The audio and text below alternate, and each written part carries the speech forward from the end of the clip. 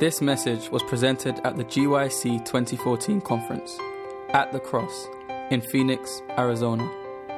For other resources like this, visit us online at www.gycweb.org. Good morning. Happy Sabbath. Happy Sabbath. Should we bow our heads as we start this morning's worship thought with a word of prayer. Father in heaven, Lord, as we bow our heads this morning, I pray, Lord, that you may speak to each one of our hearts on this most beautiful theme of at the cross. Lord, touch us, move us, shape us, convict us. I pray, Lord, you would speak through me, and in Jesus' name we pray. Amen.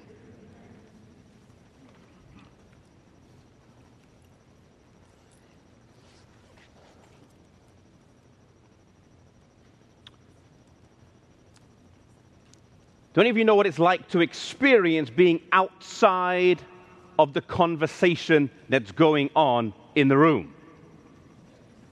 It can be a little bit awkward. When a joke is taking place and you're not part of the joke, it's not funny for you. We have a saying that sometimes you can feel like you are out of the loop. When you're out the loop, it feels frustrating. When you're the odd person out, it's uncomfortable. If you are an outcast, it's lonely. If you are an outsider, nobody likes to be an outsider. Our sermon this morning is entitled The Outsider. If you turn with me in your Bibles, if you have them, to the book of Hebrews chapter 13. Hebrews chapter 13, we're going to look at a verse of Scripture there in our morning study. Hebrews chapter 13.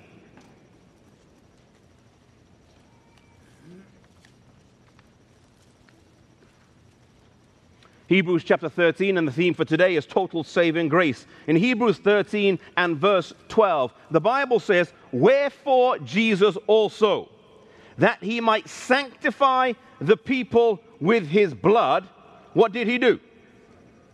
He suffered without the gate.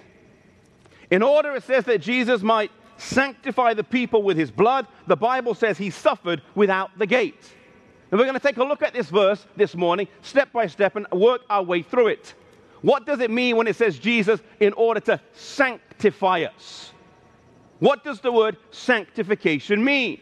What is sanctification? There is a view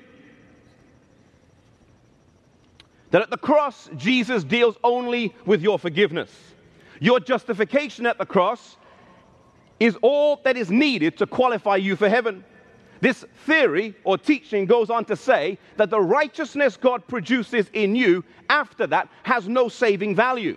It only gives evidence of your salvation, but does not contribute towards it. Sanctification is therefore a fruit of salvation, but not a prerequisite for it. Some say. But this does not match with 2 Thessalonians, if you're taking notes, I don't have time to turn there. Chapter 2 and verse 13, where the Bible says, God has from the beginning chosen you to salvation through sanctification of the Spirit and belief of the truth. Just like in justification, it's our part to believe in God, to choose to surrender to Him, to confess our sins to Him. It's God's part to forgive us, to count us righteous, and cleanse us from our filthy garments.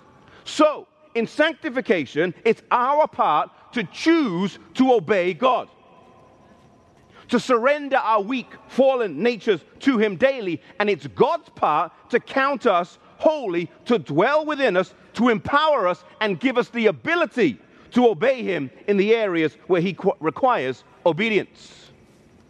When we look at the word sanctification, it can sometimes seem like a long word.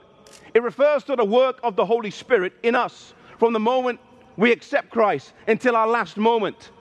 A work in which our lusts are restrained, our faith is increased, and our character begins to more fully reflect the character and beauty of Jesus Christ. This is the work that the Holy Spirit does in us. Now, how does God sanctify his people? The verse that we just read says, through his blood, he sanctifies us, and he suffered without the gate. He suffered without the gate. We are sanctified by the powerful blood of Jesus Christ. When Jesus died, he accomplished two things. Number one, his objective was to pardon and forgive us. Number two, his objective is to cleanse us. So in sanctification, we are to look for the cross. But let me ask you, at the beginning of this year, 2015, how has the year been with you? How has God's purpose in your life for sanctifying you been in this past year? Ponder the questions, if you would. In the past year, has your faith increased during the year? In the past year, have you overcome some corruptions in your heart? Are you living nearer to Christ now, today, on this Sabbath, than you were the first Sabbath of last year? Do you know more of your Savior? Are you approaching him more in likeness? Do you have more power in your prayer? Are you more careful in your life? Are you more loving than you used to be? Are you more decisive for what is right and at the same time more humble in being decisive? Are you in all aspects standing for Jesus Christ as your Savior? How is it with you at the beginning of this year? Whatever you answer to that question, from this day forward, the key is to press on. Now in Hebrews chapter 13 and verse 12, in Hebrews 13 and verse 12, we read the verse, and it says, wherefore Jesus, that he might sanctify the people with his own blood, suffered without or outside the gate. I want us to take a few moments and look at this phrase, outside the gate.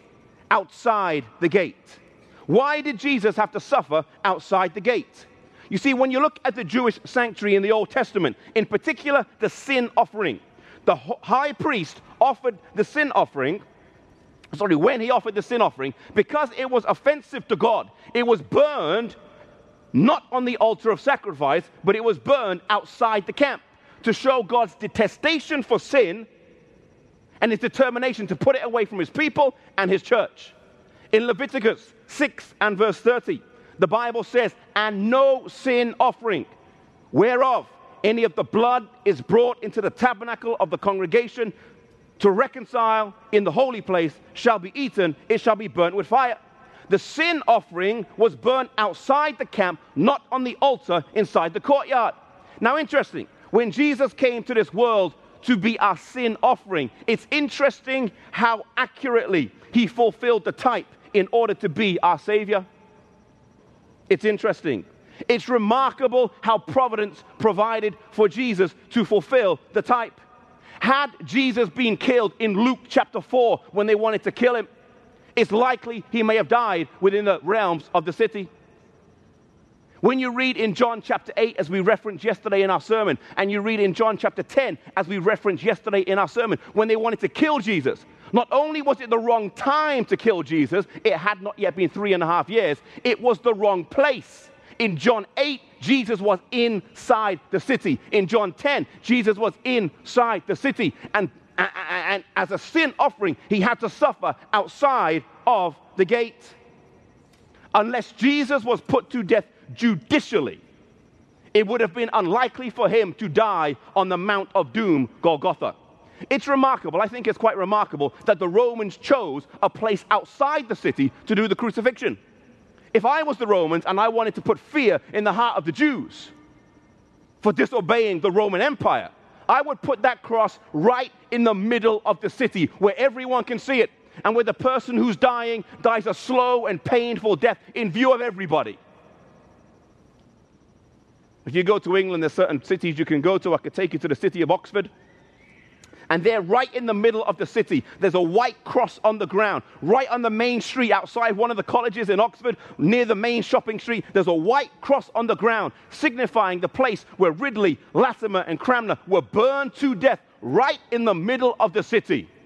As a spectacle, don't defy the church, or you will die too.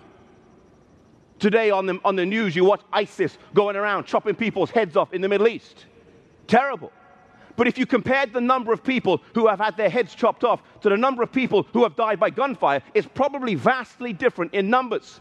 But the beheadings is so ghastly, it's so raw, that it strikes fear into the heart of the people when they hear ISIS is coming to the town. Fear is a great motivator of people, unfortunately. But the cross, which struck fear into the heart of the Jews, was not there in the middle of the city. Jesus must not die in a commotion in the midst of the city. He must die outside the city. And so the Romans had a place of execution outside the city limits, that by dying outside, Jesus might be our sin offering. Let me ask you a question. Who was outside the city?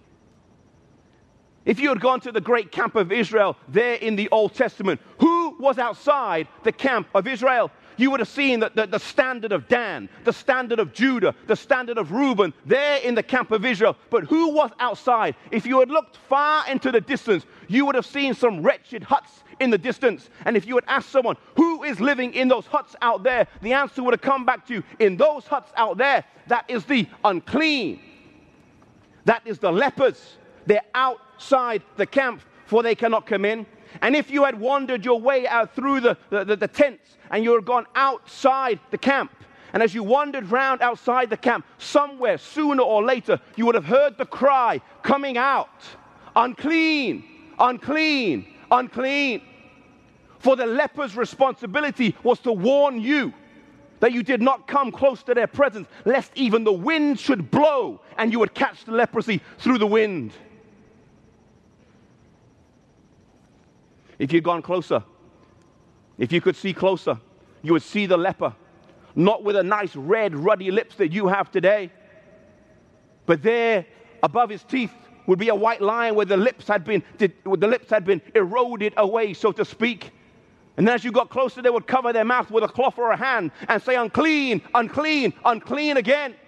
For they did not want you to come there into his presence. It was a deadly disease, a contagious disease. Of whom is the leper a type? The leper is a type of you and I in our natural state. Without Jesus Christ, we are like the leper, sinful, miserable, unjustified. Jesus died outside the camp that he might sanctify us. Follow me now. Picture the scene. Use your righteous imagination. Your what imagination?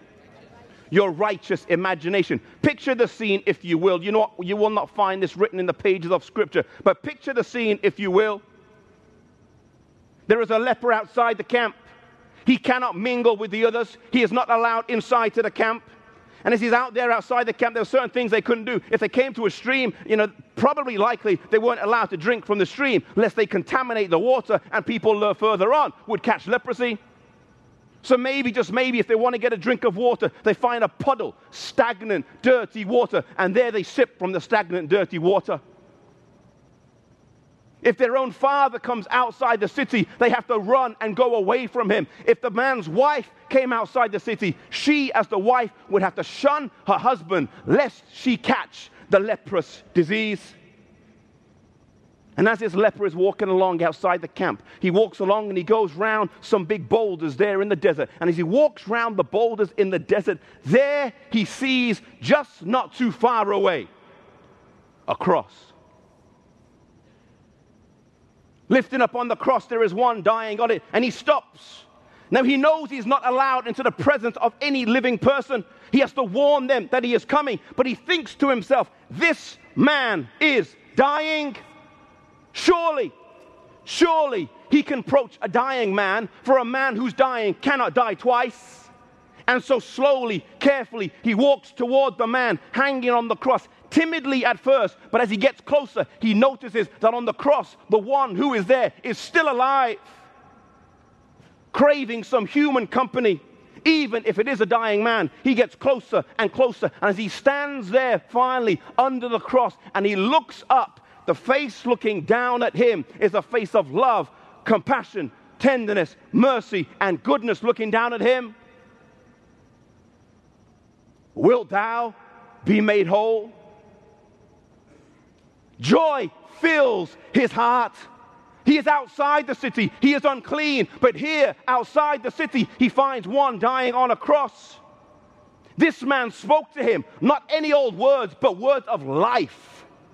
Encouragement and joy fills his heart. He has been cleansed.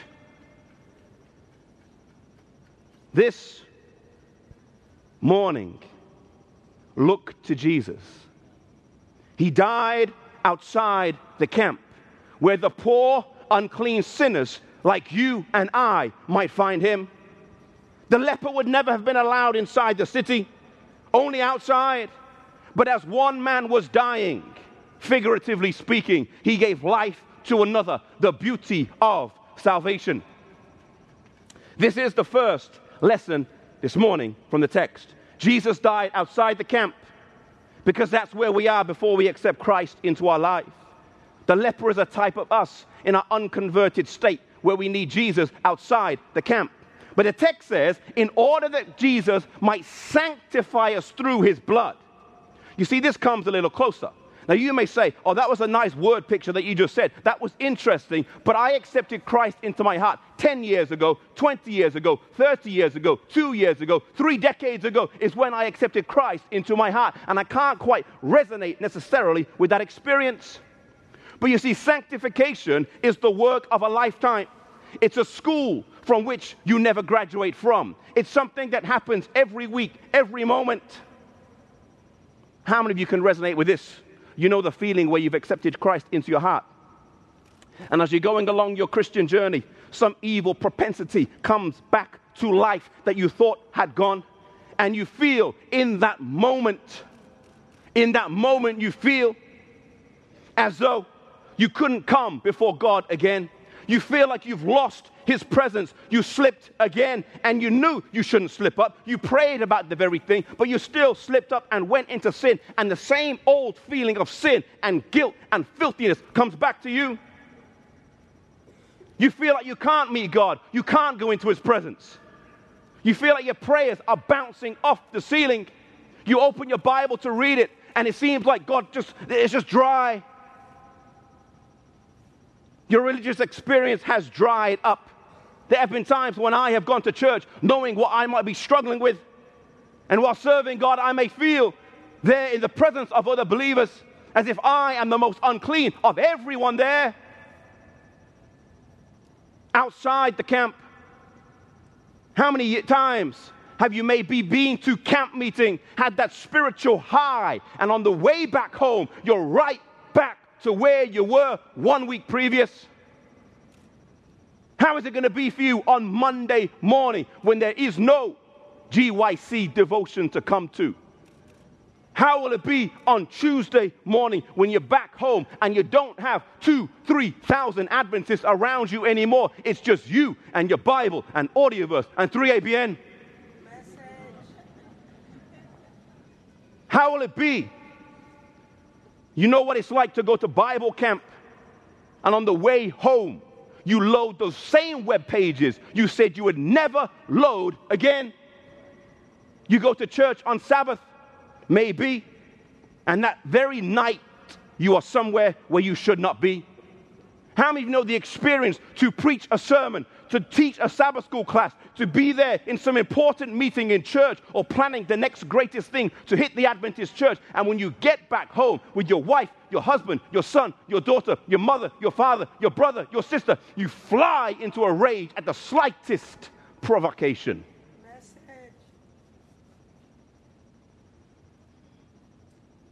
And you feel outside the camp. Sometimes you wonder why it's easier to be a Christian here, around Christians, than around your family. And you sometimes wish, if only I didn't have to see my family, I'd be ready for translation.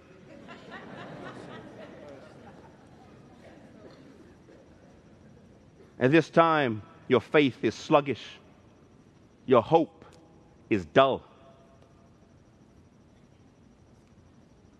Who here today, in this esteemed gathering of Seventh-day Adventists, the largest annual gathering of Seventh-day Adventists on the top side of the earth, of Bible-believing Seventh-day Adventists, who is there here who has not been put outside the camp?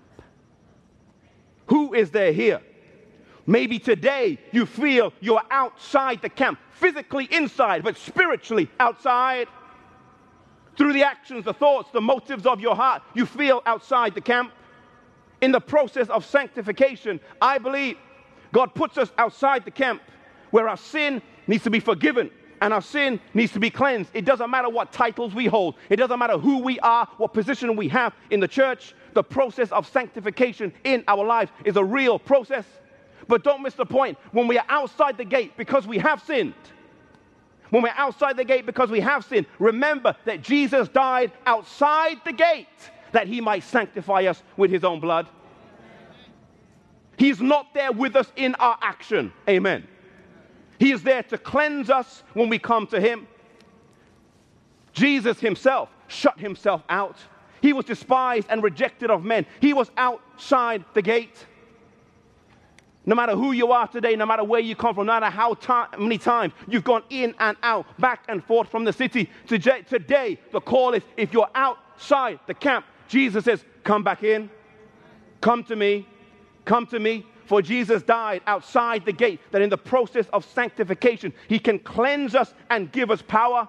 It's not something you and I should struggle with on our own, getting ourselves in a fit condition before we come back to God. That's often how we feel. I've slipped, I've gone away from God, I've got to clean myself up and then come back to him.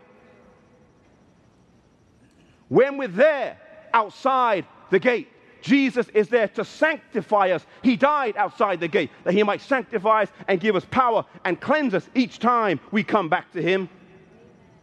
The problem is, though, all too often when we're outside, we think we're too far from God. We're too far. You know, in the process of sanctification, Jesus deals with us. He brings different points to our character. First Testimony, page 187 says, at every advanced point, the heart is tested and tried a little closer. Some are willing to receive one point, but when God brings them to another testing point, they shrink from it and stand back because they find it strikes directly at some cherished idol. The process, what God does with us, he brings us and he shows us our heart, what we're cherishing. And sometimes we may overcome and surrender, but sometimes we don't, and we cling onto it. And in the process of clinging onto it, we're outside. No matter when you accept Jesus as your Lord and Savior into our heart, we must go through the process of justification, forgiveness, pardon, opening the heart to God, and sanctification, the daily, moment-by-moment cleansing of the heart.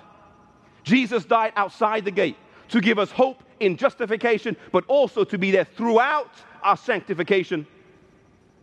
After we've surrendered our hearts to Jesus, the struggle continues. The struggle is real. And as we're married to Jesus Christ, we see ourselves in ways that we would never see ourselves before. I recently got married 14 months ago. Amen. Marriage is a beautiful thing. But marriage also shows you things about yourself that you never knew were there. You never thought they were there. There's certain aspects of my character that my wife will tell me that I have, and I'm like, no way. No way.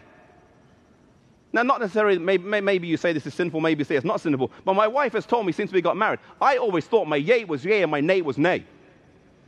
My wife is like, You exaggerate all the time. All the time. I don't know. I'm an evangelist. We like to play with numbers. I don't know. You exaggerate all the time. When we're married to Christ, we see ourselves in a way that we have never seen ourselves before. And Christ shows us who we are. But the beauty is we have a Savior who suffered outside the gate. We have a high priest who knows how we feel. Amen? He was tempted in all points like as we are, yet without sin. I am glad that today we have a high priest, the one who is in heaven, who has walked in my shoes, has walked in your shoes, knows my struggles, knows your struggles, knows what it is like to live on earth as a man. Forever he will share an affinity with us because he died on Calvary outside the camp. When Jesus came down here to earth, he took upon himself a humanity that he forever retains. He died as a man to give us an example that we can also overcome as he overcame. He came to this earth not just to provide the payment for the penalty of sin, but to give us an example of how to overcome through the power of God. He shares an affinity with us that cannot be broken. You know, I read there's an army in the world called the French Foreign Legion. It's a unique fighting unit because they've been around for over 100 years or more than that. They're made up entirely, except for the officers, of foreigners. But they fight for France. They have a pretty high amount of respect in military circles, and they maintain a high standard of excellence in their ranks. Traditionally, some would say romantically, it was a hiding place for criminals and undesirables, because they could join this army and go and fight in a foreign country. And if they served long enough, they could become a citizen of France. But there was another way they could get citizenship, and that was if they were wounded or suffered an injury in battle. They have a phrase in the French Foreign Legion that says this: Français par le sang versé. Français par le sang versé. Translated into English is French by spilled blood. If you spilled blood in battle, automatically you became a citizen of France. Jesus spilled his blood outside the gate. Forever able to relate to, understand, and empathize and compassionately judge mankind, because he shares an inseparable bond with us due to the blood he shed while he was outside the gate.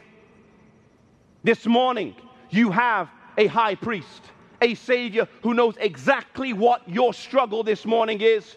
He knows exactly what sin you're grappling with, what sin has put you outside of the camp. He knows exactly what it is in your heart. Different for every single one of us individually. He knows the struggle that you face this morning. He knows the struggle that is awaiting you come Monday morning when you go back home and you go back to your workplace and your boss is there who just winds you up like no one else can.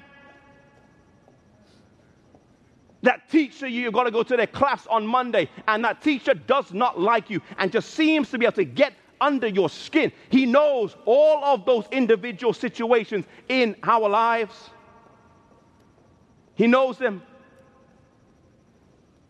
He can understand and compassionately be with us. Jesus suffered outside the gate. Let us remember that. Amen. What are you struggling with today? What are you struggling with today?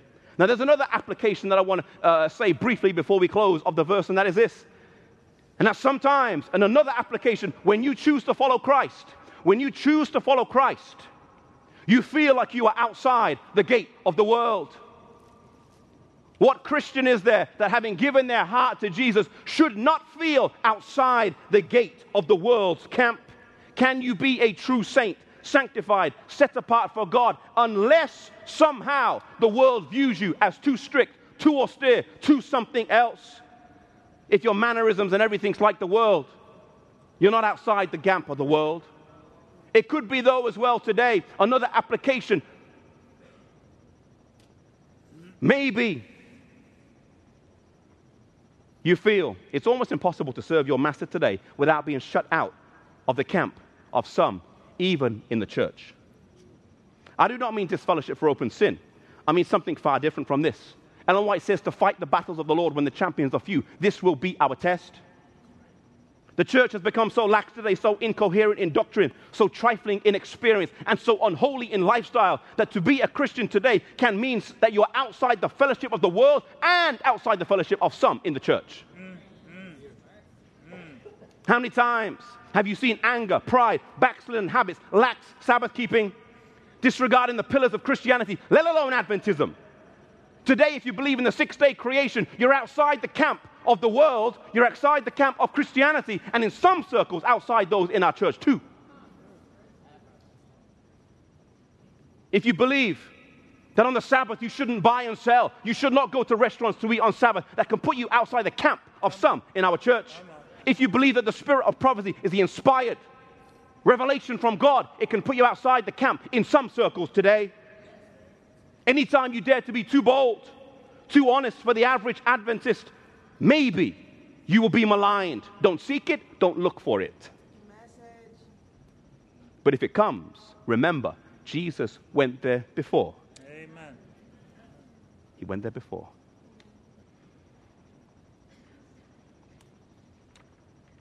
As we come to a close, we are naturally outside the gate in our unconverted state. Jesus wants us back in to come to him, to the cross.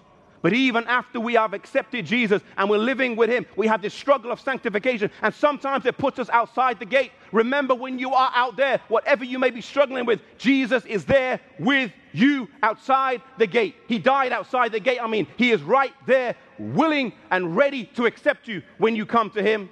Remember the text in the Bible where it says, if I be lifted up, I will draw all men unto me. This morning, what is it that you are struggling with? What sin is holding you? Is it anger? Is it bitterness? Is it lack of forgiveness? Is it arrogance? Is it pride? What are you struggling with today? Don't struggle alone. Know that outside the gate, Jesus died so that you can be sanctified. Amen. So that you can be made whole. This morning, as we close, I'd like to invite you to bow your heads. May every head be bowed and every eye be closed. Father in heaven, as we come to a close today, as we recognize your word that gives us the encouragement that you died outside the camp where we are. Lord, we come to you with bowed heads, humble hearts. And Lord, this morning, if there be anyone here, I just want to give you an opportunity to respond to God. That in the silence of this moment, what the Holy Spirit has convicted on your heart, that secret sin that you may be even planning to do come Monday, Tuesday. Or maybe it's going to sideswipe you and catch you unaware. Whatever it might be, that secret sin, that one that holds you down, that attitude that you may have that is destroying you spiritually. If the Lord is convicting you at this moment and you just want to say in the silence of this moment to you and God, Lord, take that from me. I just want to invite you at this time to raise your hand to heaven. To raise your hand, to raise it high. God sees the hand. He reads the heart. Lord, you know your children. You know the struggles that we face. And we thank you, Lord, that you came down, lived on this earth, and that you forever share an affinity with us through the blood you spilled outside the gate. Lord, bless us. Bless the decisions that have been made today. We ask this in Jesus' name. Amen. This message was recorded at the GYC 2014 conference at the Cross in Phoenix, Arizona. GYC, a supporting ministry of the Seventh-day Adventist Church, seeks to inspire young people to be Bible-based, Christ-centered, and soul-winning Christians. To download or purchase other resources like this, visit us online at www.gycweb.org.